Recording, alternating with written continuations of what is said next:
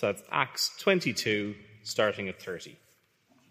But the next day, desiring to know the real reason he was being accused by the Jews, he unbound him and commanded the chief priests and all the council to meet.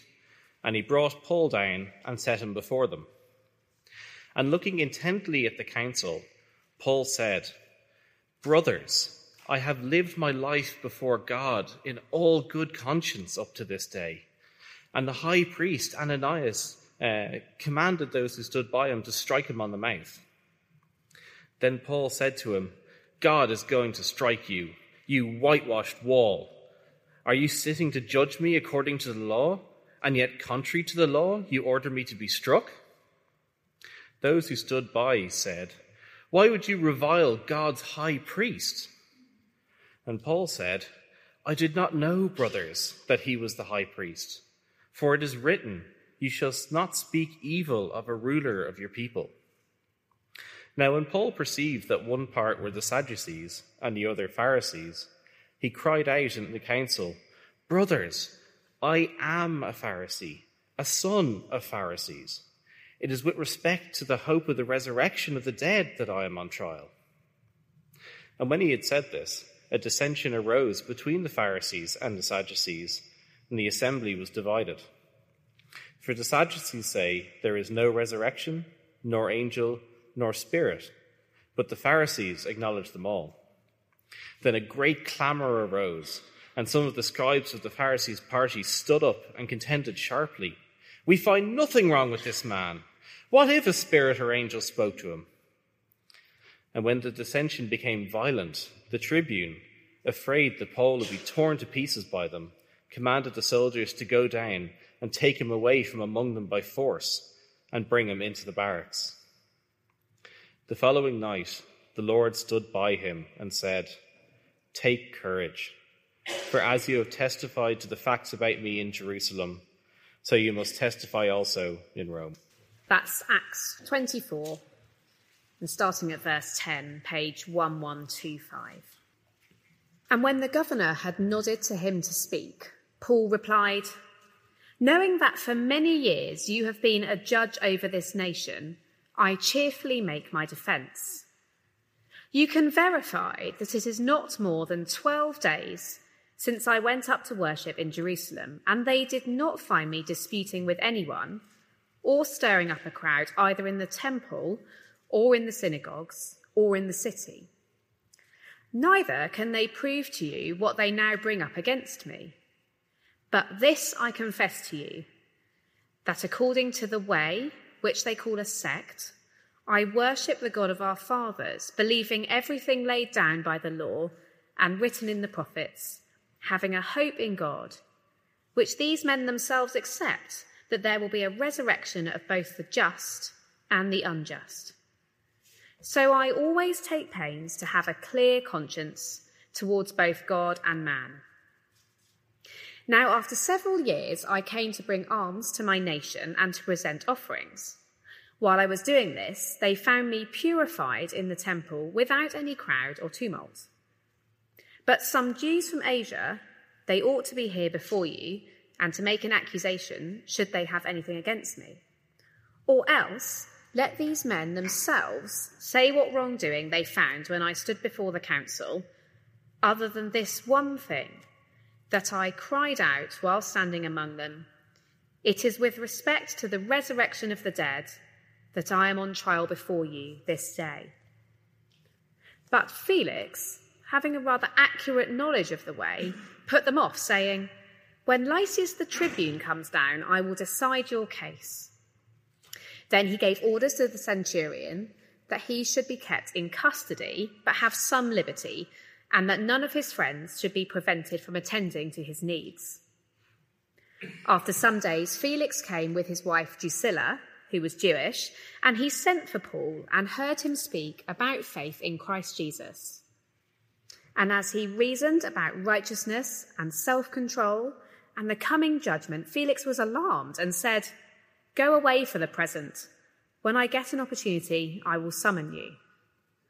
At the same time, he hoped that money would be given him by Paul. So he sent for him often and conversed with him. When 2 years had elapsed, Felix was succeeded by Porcius Festus, and desiring to do the Jews a favour, Felix left Paul in prison. I wonder, what is your experience of courtrooms?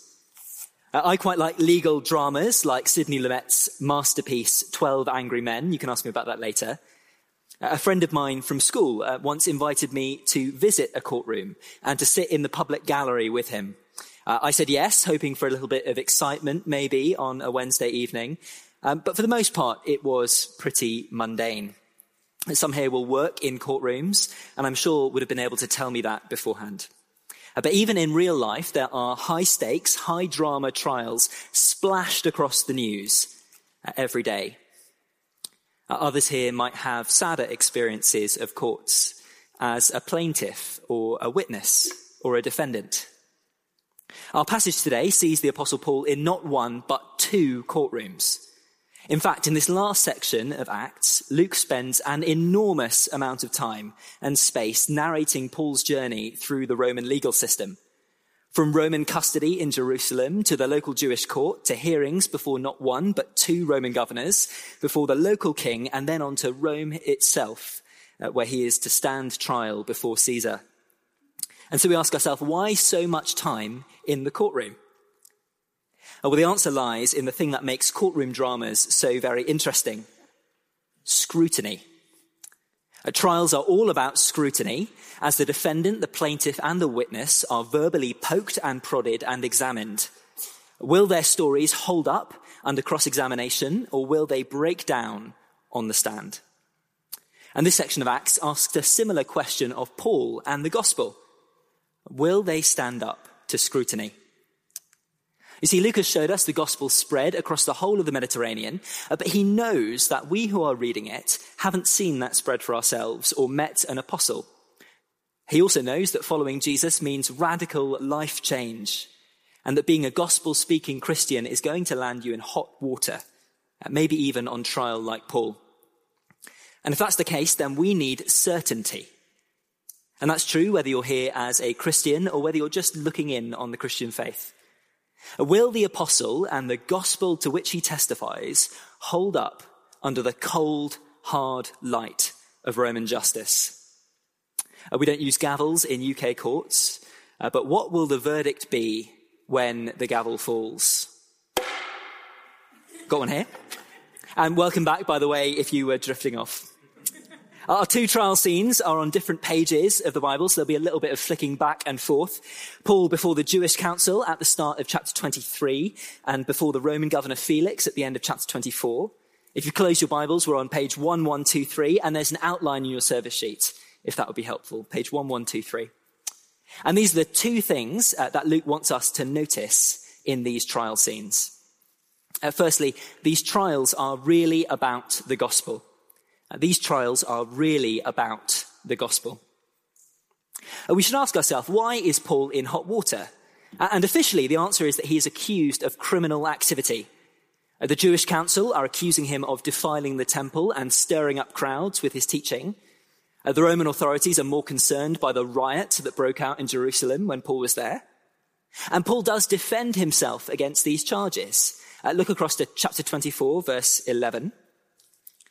Paul says, "You can verify that it is not more than 12 days since I went up to worship in Jerusalem, and they did not find me disputing with anyone or stirring up a crowd, either in the temple or in the synagogues or in the city." Or flip back to the previous trial in 23 verse 1. Looking intently at the council, Paul said, "Brothers, I have lived my life before God in all good conscience up to this day." Paul is protesting his innocence, and he gives evidence to back up these claims. Look for yourself, he said. But the surprise of both trials is that Paul very quickly moves the spotlight onto the gospel. It's a bold move to go into a courtroom and to say to the judge, "You've got the wrong set of charges. You've got the wrong set of charges." But Paul does it. Look down at 23 verse 6. "Now when Paul perceived that one part was Sadducees and the other Pharisees, he cried out to the council, 'Brothers, I am a Pharisee, a son of Pharisees. It is with respect to the hope of the resurrection of the dead that I am on trial, at the hope of the resurrection of the dead. Of course, this causes an almighty stir, as we heard, given the theological differences of those on the judge's bench. But it's not just a courtroom tactic. You see, he does it again in his Roman trial. I flip forward again one more time to chapter 24, verse 14. But this I confess to you, says Paul, that according to the way, that's what he calls Christianity, which they call a sect, I worship the God of our fathers, believing everything laid down by the law and written in the prophets, having a hope in God, which these men themselves accept, that there will be a resurrection of both the just and the unjust. He finishes his defense in verse 21. It is with respect to the resurrection of the dead that I am on trial before you today. This case, he says, is all about the resurrection of the dead. That is why I am here before you in handcuffs, Paul says. And now Paul and many of the Jews, they agree that there will be a resurrection of the dead on the last day, when everyone, all of us, will rise to stand before God's judgment throne. What's got Paul in hot water with the authorities is claiming that Jesus will be the one sitting on that judgment throne. If we think back to Acts 2 and to Pentecost, so very long ago, we saw that Jesus' resurrection was to rule as God's universal king. More recently, in Acts 17, we saw that God has appointed Jesus to judge the world. So as Paul and the other apostles went round the Mediterranean and here in the courtroom, witnessing to Jesus' resurrection, what they're really saying is there is a new king in town.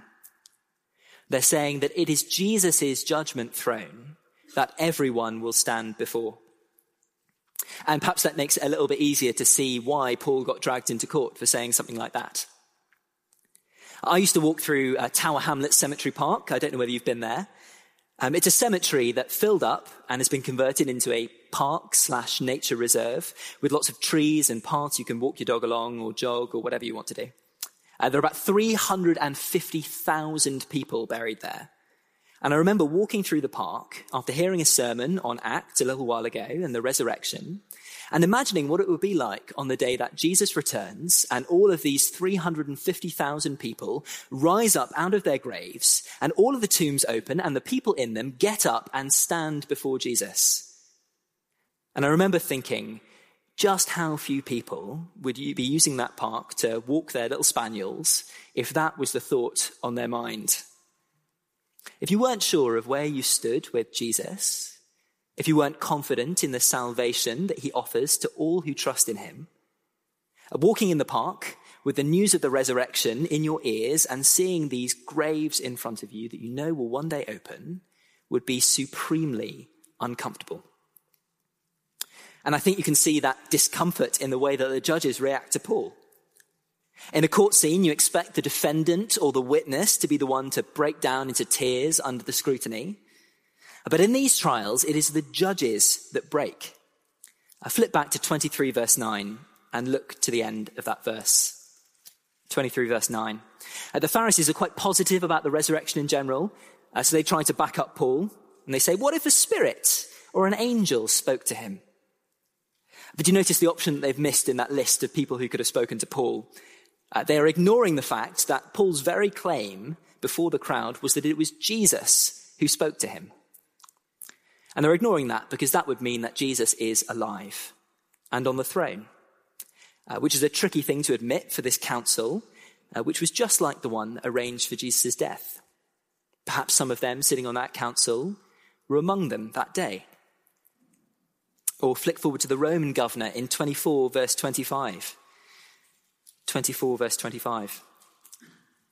Paul was speaking about faith in Jesus to him. 24 verse 25. And as he reasoned about righteousness and self-control and the coming judgment, Felix, the governor, was alarmed and said, go away for the present. And Felix sends him away, hoping for a bribe. Felix is alarmed and he shoves Paul under the carpet because, as Paul made clear to him, Jesus is alive. And that means that he faces judgment for his lack of righteousness and self-control. These trials are really about the gospel of Jesus' resurrection.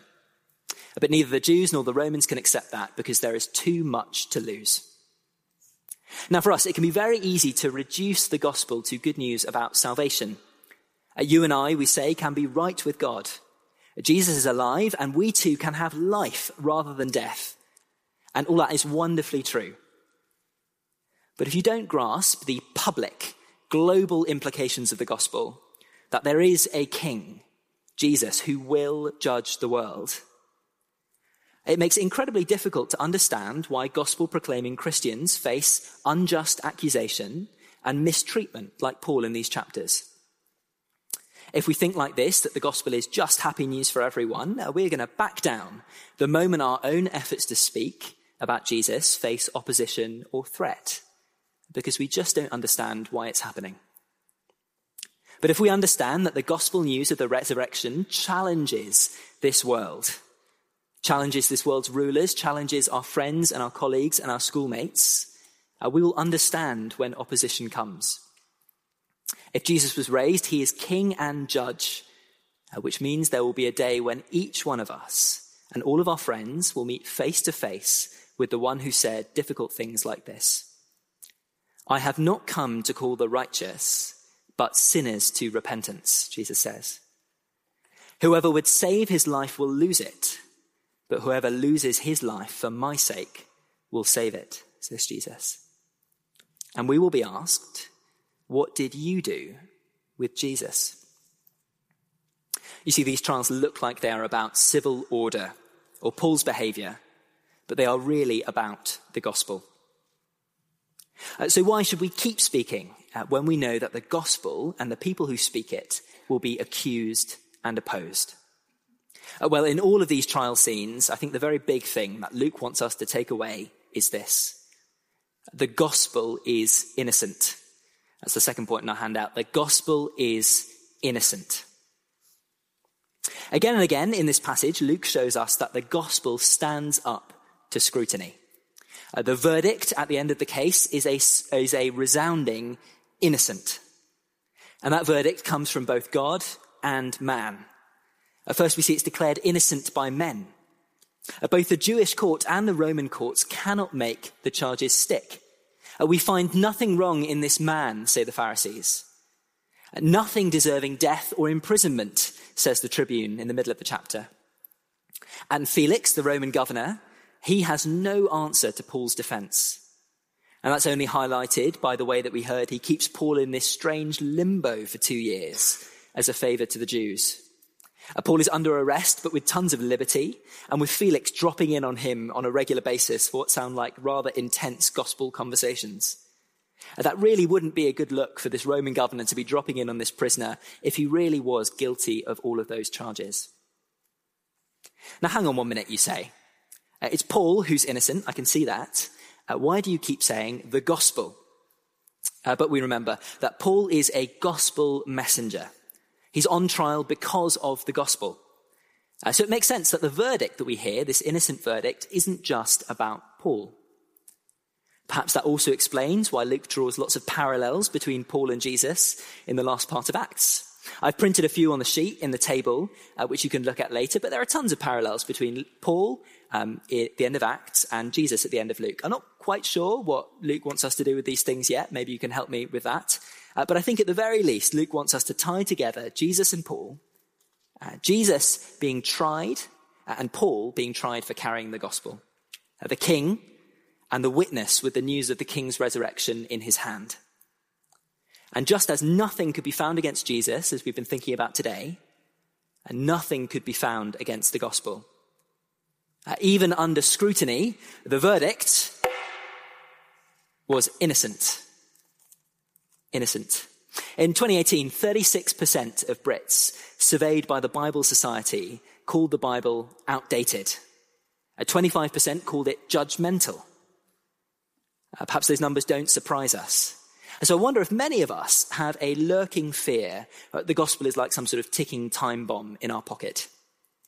Perhaps we're worried that we'll make some sort of move to speak about Jesus, maybe inviting a colleague to a carol service with a gospel talk, or reading a Bible one-to-one with somebody. We're worried that we'll face opposition.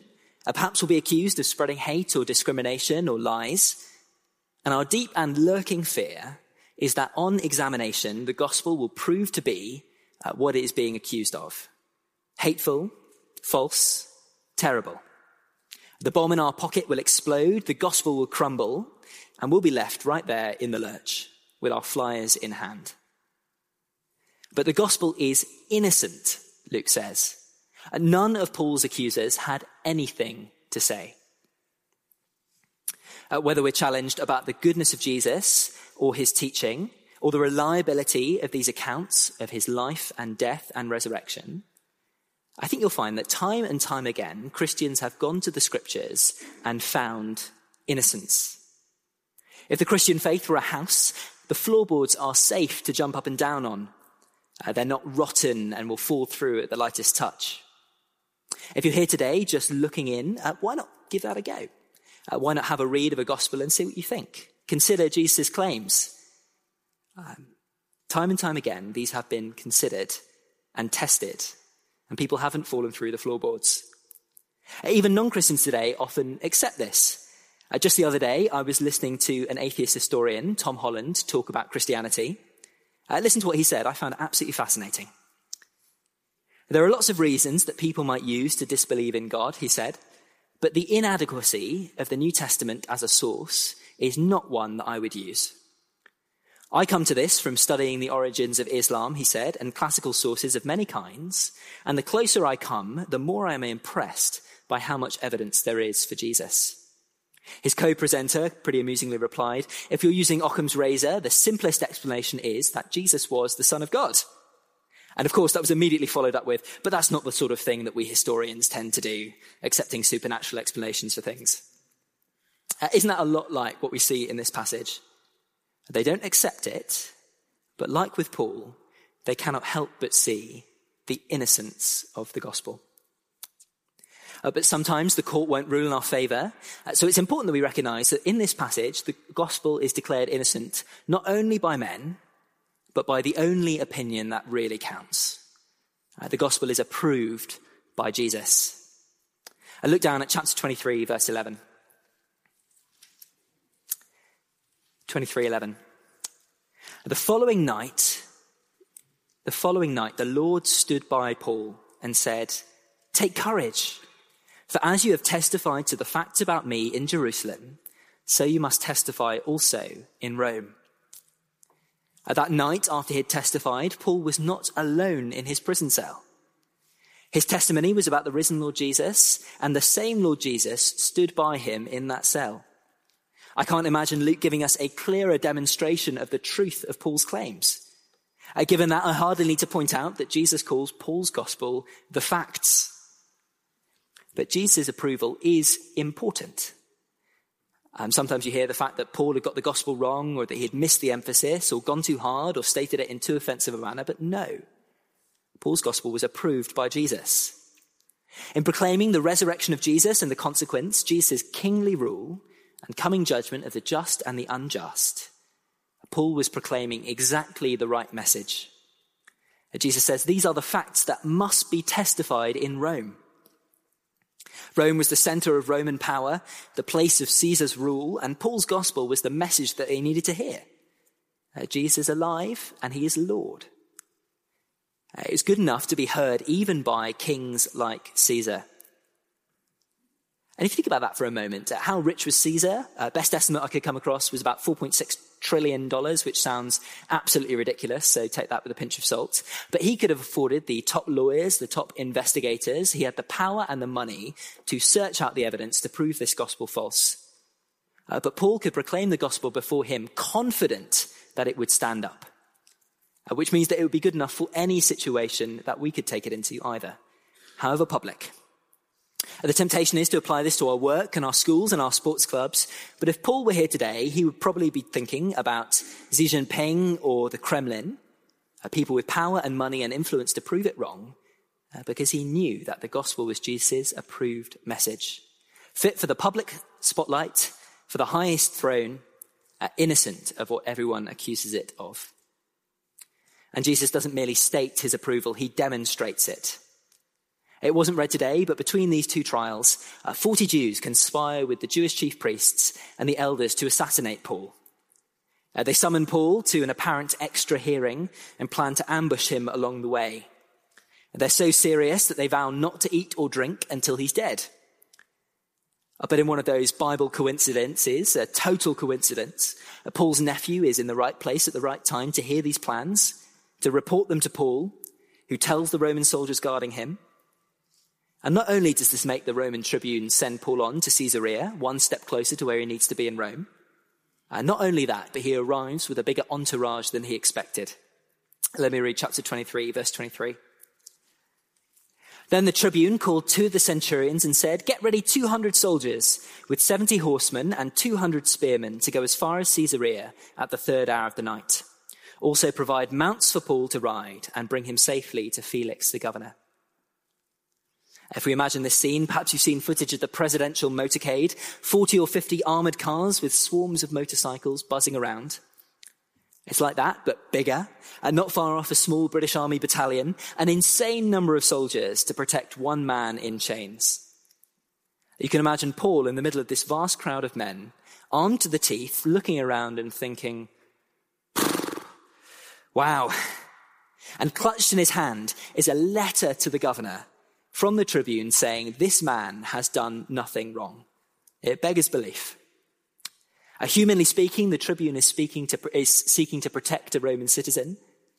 But coming right after Jesus' vote of approval, this is clearly his work. The risen Lord Jesus is sovereign over everything, right down to the movement of Roman armoured columns. All of it because this gospel, Paul's gospel, was approved by Jesus and must be spoken in Rome. In that moment, Paul was supremely safe, defended not merely by Roman infantry, but by the risen Lord Jesus. As we often hear, safety isn't a promise for us, but we'd best be sure that Jesus will get his gospel to wherever it needs to go, because the gospel is innocent. Paul was a man supremely confident in the gospel of Jesus' resurrection, its reliability and its goodness. Yes, it challenges the world with the kingship of Jesus in the coming judgment. But as Paul proclaimed the gospel, he really could say, 24:16, I always take pains to have a clear conscience towards God and man. He spoke with a knowledge that the gospel would not let him down. So we've come to the end. It's our little courtroom. The gavel falls one more time. The verdict, innocent. And as we speak the gospel, wherever we have the opportunity, we can have that sound, that declaration of innocence ringing in our ears. Let's pray together.